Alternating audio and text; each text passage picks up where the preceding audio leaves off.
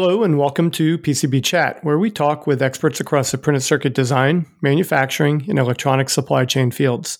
I'm Mike Buteau, president of the PCEA. Regular listeners will recognize today's guest. David Schild is executive director of the Printed Circuit Board Association of America.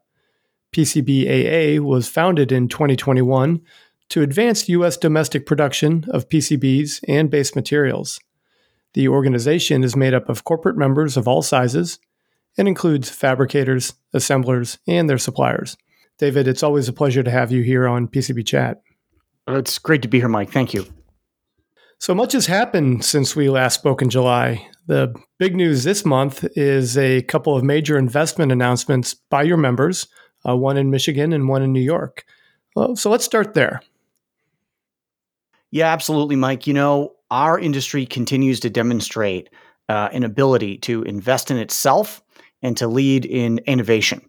We know that in addition to the next generation microelectronics, the next generation semiconductors, I should say, that are going to be made in part with CHIPS money in places like Ohio and Arizona, that we're going to need next generation PCBs. We're going to need next generation substrates to form a next generation electronics stack.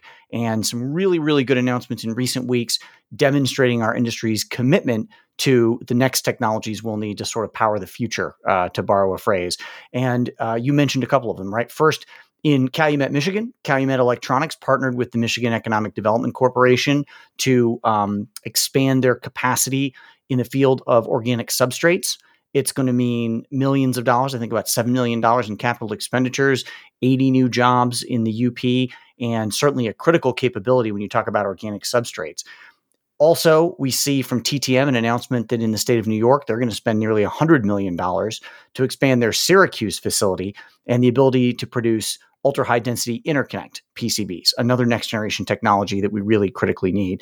And then finally, going back to our friends at Calumet, a really exciting announcement this week from the Defense Department that the Defense Production Act accounts, and we talked about the president invoking DPA, right, earlier this year, are going to contribute almost $40 million for defense-specific printed circuit boards that are going to be built at Calumet. And so what you see there is investment by the government, right? The Department of Defense, the state of Michigan, understanding that we have to build out the entire microelectronics stack. But you also see private sector commitment. You see these companies stepping up and saying, we will break ground, we will engage in greenfield initiatives, we will invest in next generation technology. And I think it demonstrates that the PCB and substrate industries in America are not sitting still. And this is great news.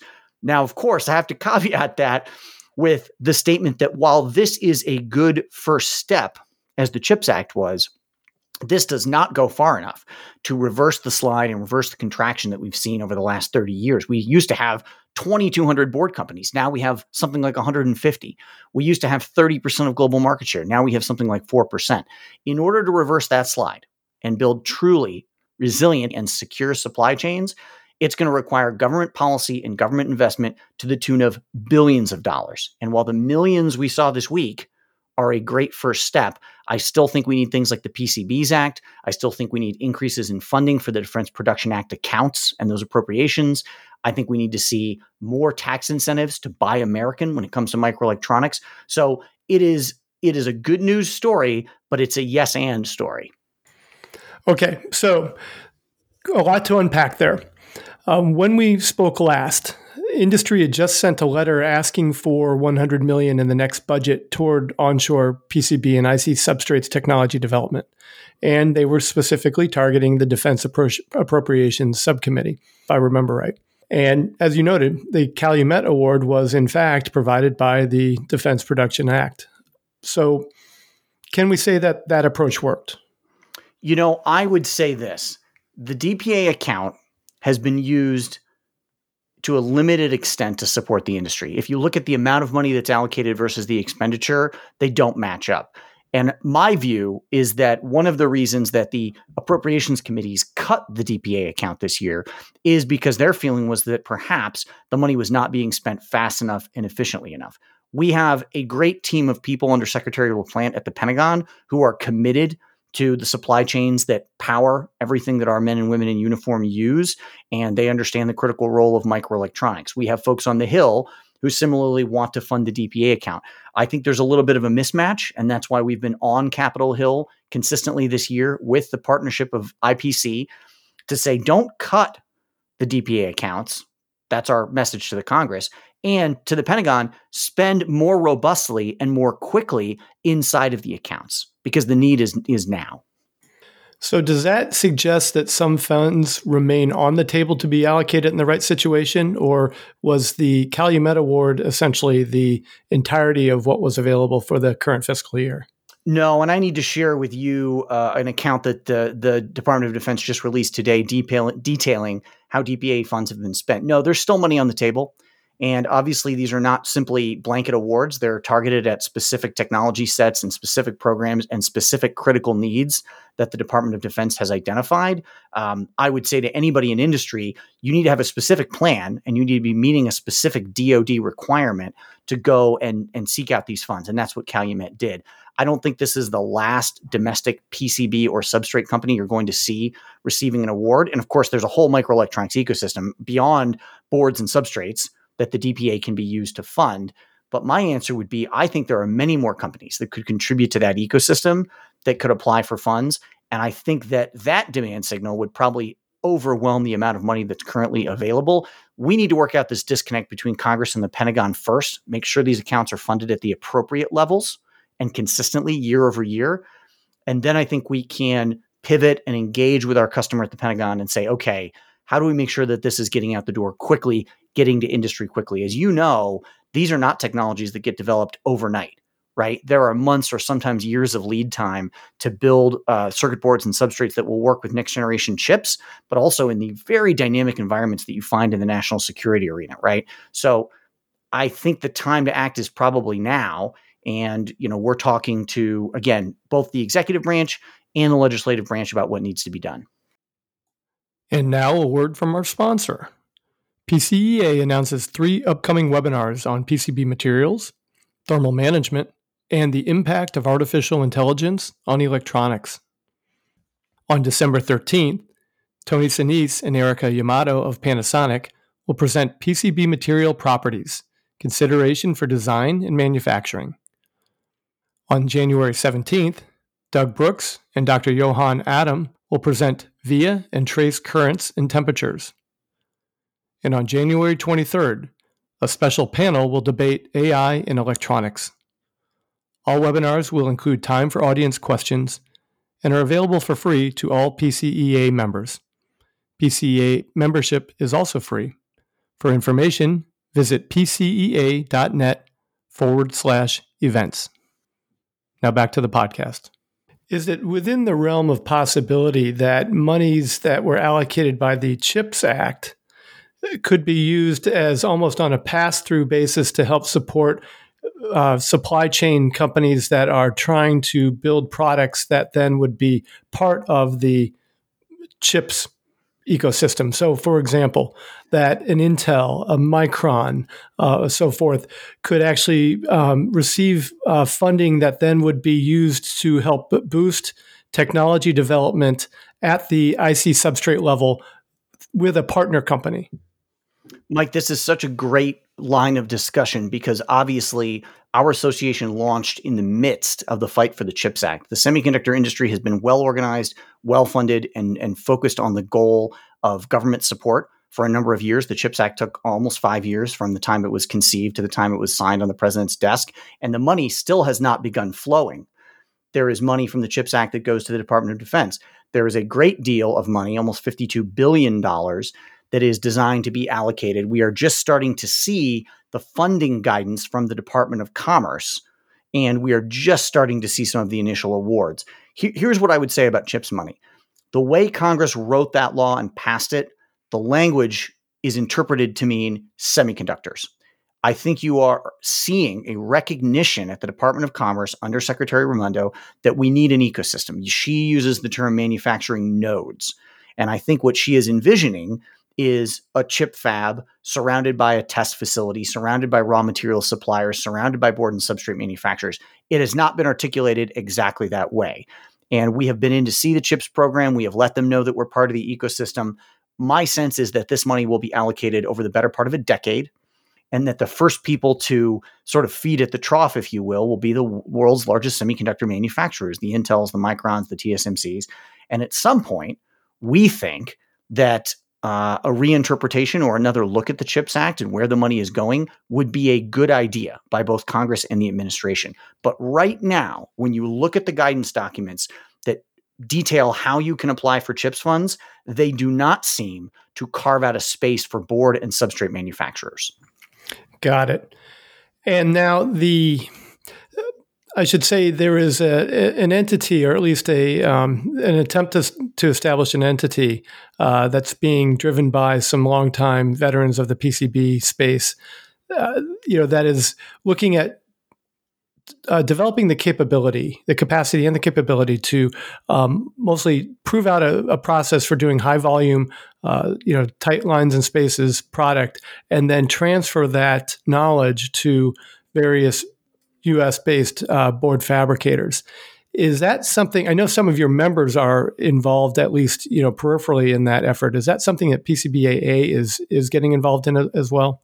I think you are referring to what the U.S. Partnership for Assured Electronics is working on, and the PCB Market Catalyst Program, the Defense Business Accelerator Program. A lot of leadership over there from Chris Peters, from Nathan Edwards, that team. It's not something that our advocacy association is primarily focused on.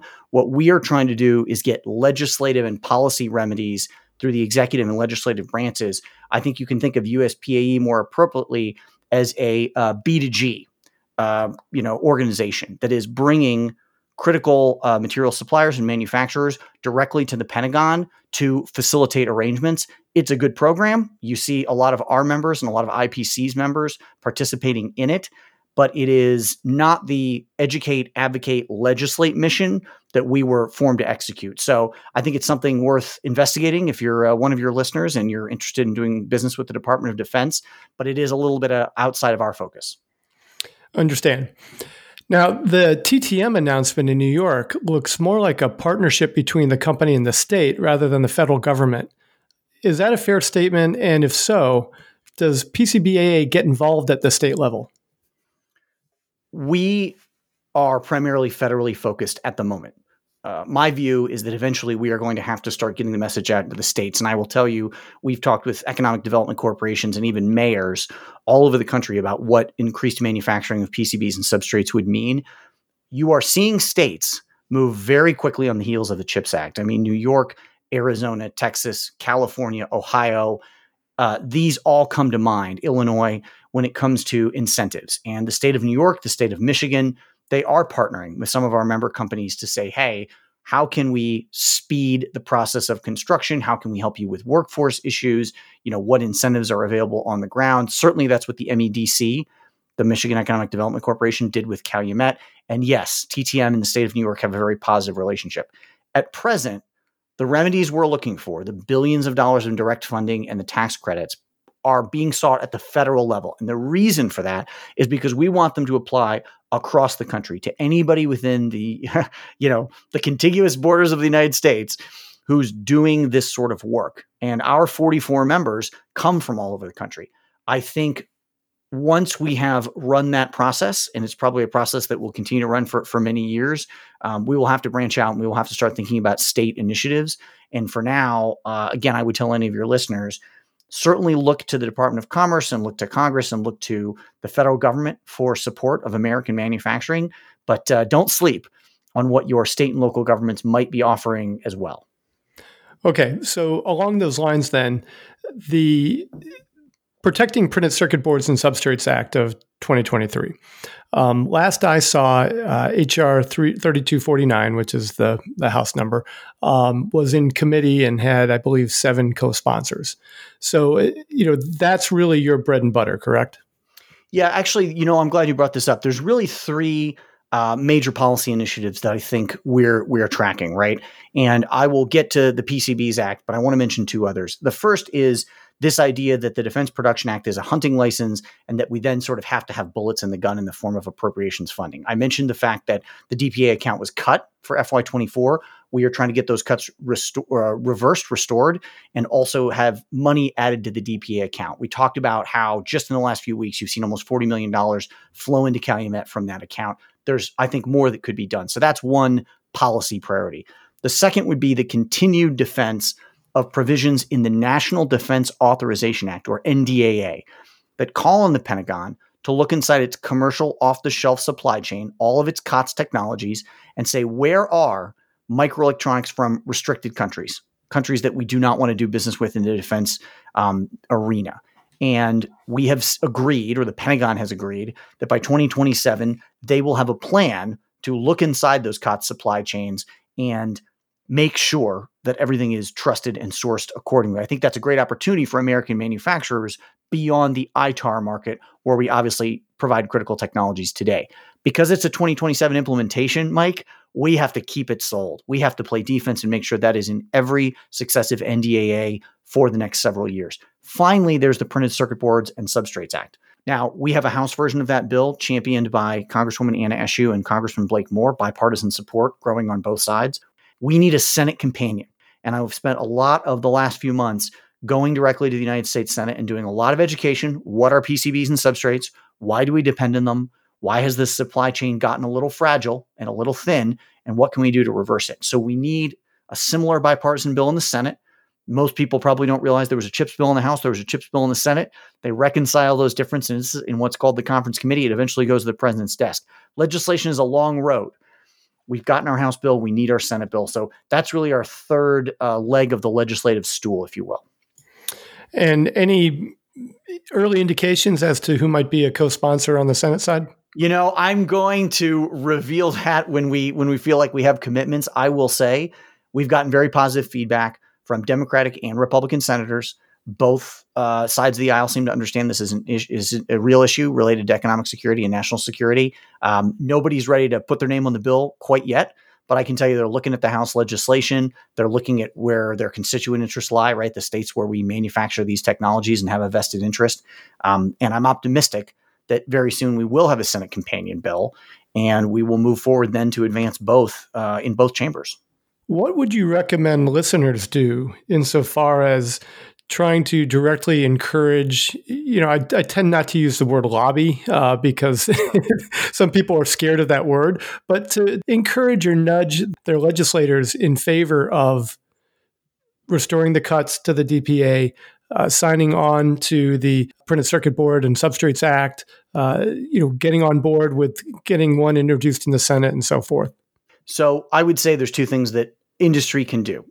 The first is to assist us in our educate part of the educate, advocate, legislate mission.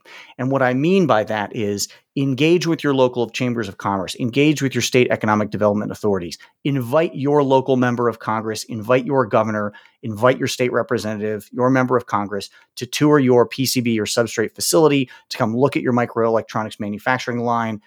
Get in there and explain to your elected officials what your contribution is to the economy and to the technologies that we depend on for modern life. Because I will tell you, the response we often get on Capitol Hill is, what is a printed circuit board? What is a substrate? Why are they so important? The educate mission is something that everyone can service. And if you are struggling with how to make that happen, please contact the PCBAA. Please join our team, because it's one of the things that we can help facilitate. The advocacy mission is being advanced every day by a team including both PCBAA and IPC in Washington, D.C. We are calling on the executive branch. We are calling on the legislative branch. We are doing the briefings. We are advancing legislation. And I think that mission is best serviced by our trade association representatives and the committed advocates and lobbyists that are doing that work. You've probably seen a lot of the public affairs work in the form of interviews, in the form of op-eds, in the form of educational programs. But I don't think that your listeners can sit on the sidelines. The call to action is to engage with your lawmakers, because I guarantee you, if you are running a manufacturing facility anywhere in the country, right down the road, the corn growers, the steel workers, the folks who design and introduce software, the retail chains, they are all engaged in this kind of education, advocacy, and legislative outcomes. It is not unusual in Washington, right, to be going into a meeting and someone is walking right out the door. They had their concern. We have ours. It is a competitive political environment. You're competing for the attention of lawmakers and their staff. So the more involved our industry is by supporting our trade associations and by letting lawmakers know, I'm out here, I'm a contributor to the economy, this is my economic footprint, these are the jobs I represent, these are the critical technologies, that is so critically important. Understanding and education are the first step on the road to policy change, and we've got to have that. Now, the notion that a printed circuit board manufacturer or an assembler, for that matter, might be pushing on their local chamber of commerce for support seems, I don't know, perhaps probably a little bit unusual, in most circles. I kind of wonder whether part of the strategy there is because permitting, of course, in the United States is a big issue. Mm-hmm. And for the last, 40 plus years, there really has been a lot of barriers put up, when it comes to printed circuit fabrication. We have water issues, we have toxic chemical issues, just the land issues. There's a whole host of things that have to be dealt with in order to put a shovel in the ground. I would say that it's been nice to see, in the last few years, Vicor, SEL, SpaceX have invested in what are essentially captive PCB operations. Green Source, Calumet, and TTM have opened or have announced new merchant plants. None of those companies are building in California, strikingly enough.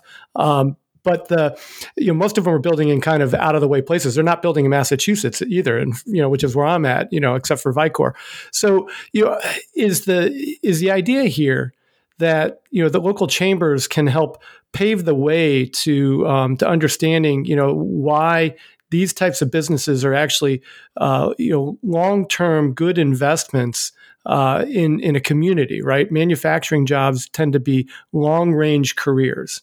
And, so there's a lot when it comes to community stability that these types of businesses can offer. Am I out on a limb here, or is that part of the thinking? No, in fact, you are mirroring the sentiment that the Department of Commerce is expressing when it puts out these funding documents for the CHIPS Act. One of the things that you see, and these are 75-page documents, when you get into the language, is that when you apply for these federal funds, they want to see the partnerships, the agreements, the permitting process that you've already gone through with the state of Arizona, with the city of Chandler, for example, right? And the federal government is reflecting what you're saying, that simply having federal money, simply having federal tax incentives is not enough. You can have the funds to put up a building. You need the permit to put up the building. You need to have cleared regulatory approval. Now, the federal government can't do very much to relax the rules or speed the process at the state and local level, but I think there's a recognition that there is a partnership with state and local government and the federal government, right? The federal government providing the funding, the state and local governments in many cases providing either incentives or speeding through regulatory processes to get us where we need to go.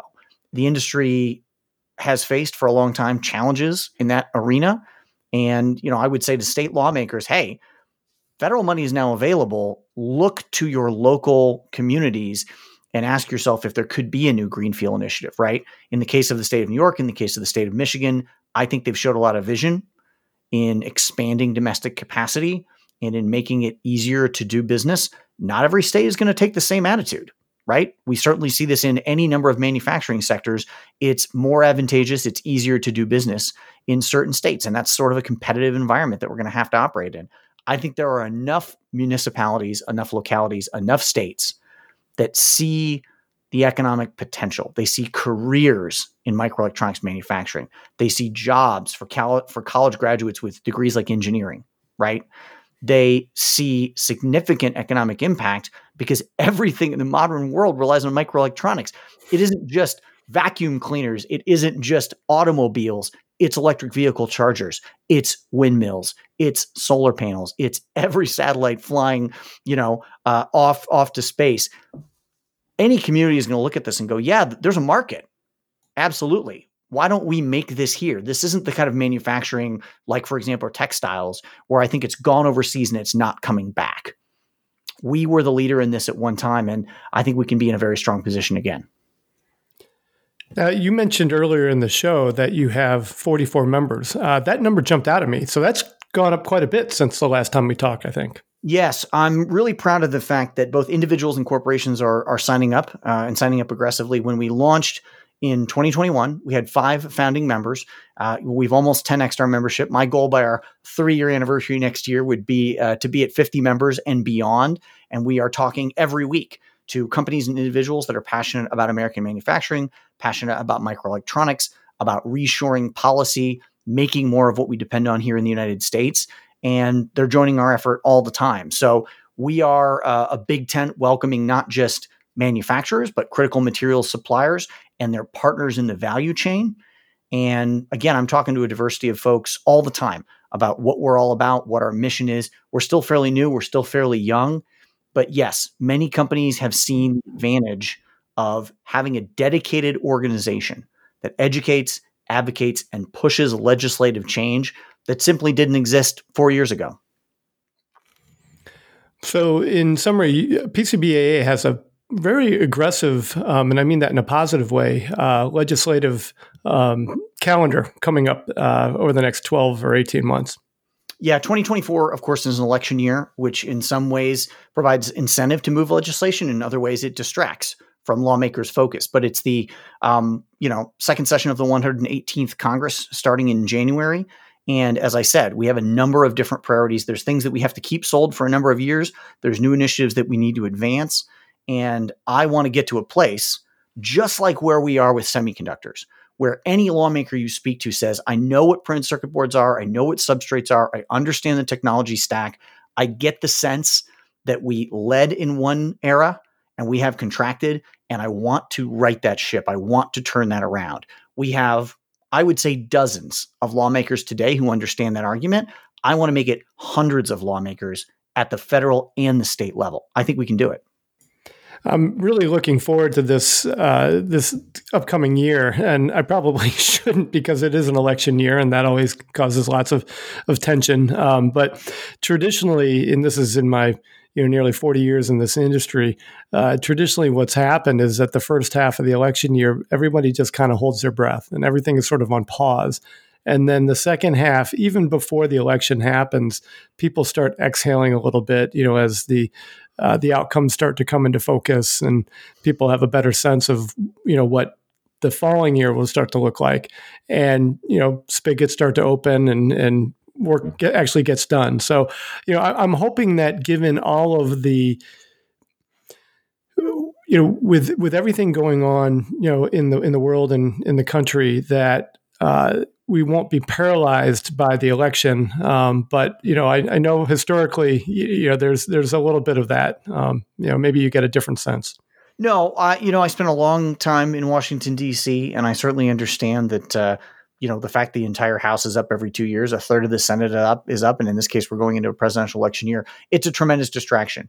I will try to be a glass half full guy on this and say that candidates running for office want to talk about making things in America. They want to talk about global competition and the need to lead in critical technology sectors. We can gladly give them that opportunity. They want to show legislative achievement. I've got a great bill, HR 3249, the Protecting Circuit Boards and Substrates Act. And I think they want to identify in their communities that they're a champion for the economic drivers, the economic engines. This is another great opportunity. So I see the distraction coming. I know the noise that 2024 is going to bring into all of our lives. But I want to be an optimist on behalf of our industry. And I want to say that our growing team is going to push very, very hard next year for change. And there's no plan to roll up the carpets in 2024. As I mentioned, we have several multi-year fights. You mentioned state and local work that needs to be done. We're going to be here years into the future fighting on behalf of the industry. So, when you and I come back for the 2028 election discussion, it'll be more interesting stories and more work that needs to be done. So besides anything we've already discussed, is there anything else that we need to relay to listeners before we close? No, I really appreciate the opportunity to talk about this. I know that day to day, all of your listeners are struggling to innovate. They're struggling to make payroll, to ship product. It's a challenging economic environment, and it is often easy to forget about the need to talk about policy, to talk about the need for legislative outcomes that benefit our industry. That's why PCBAA exists. You're giving us a chance to reach those folks. Their business is making microelectronics that the world needs.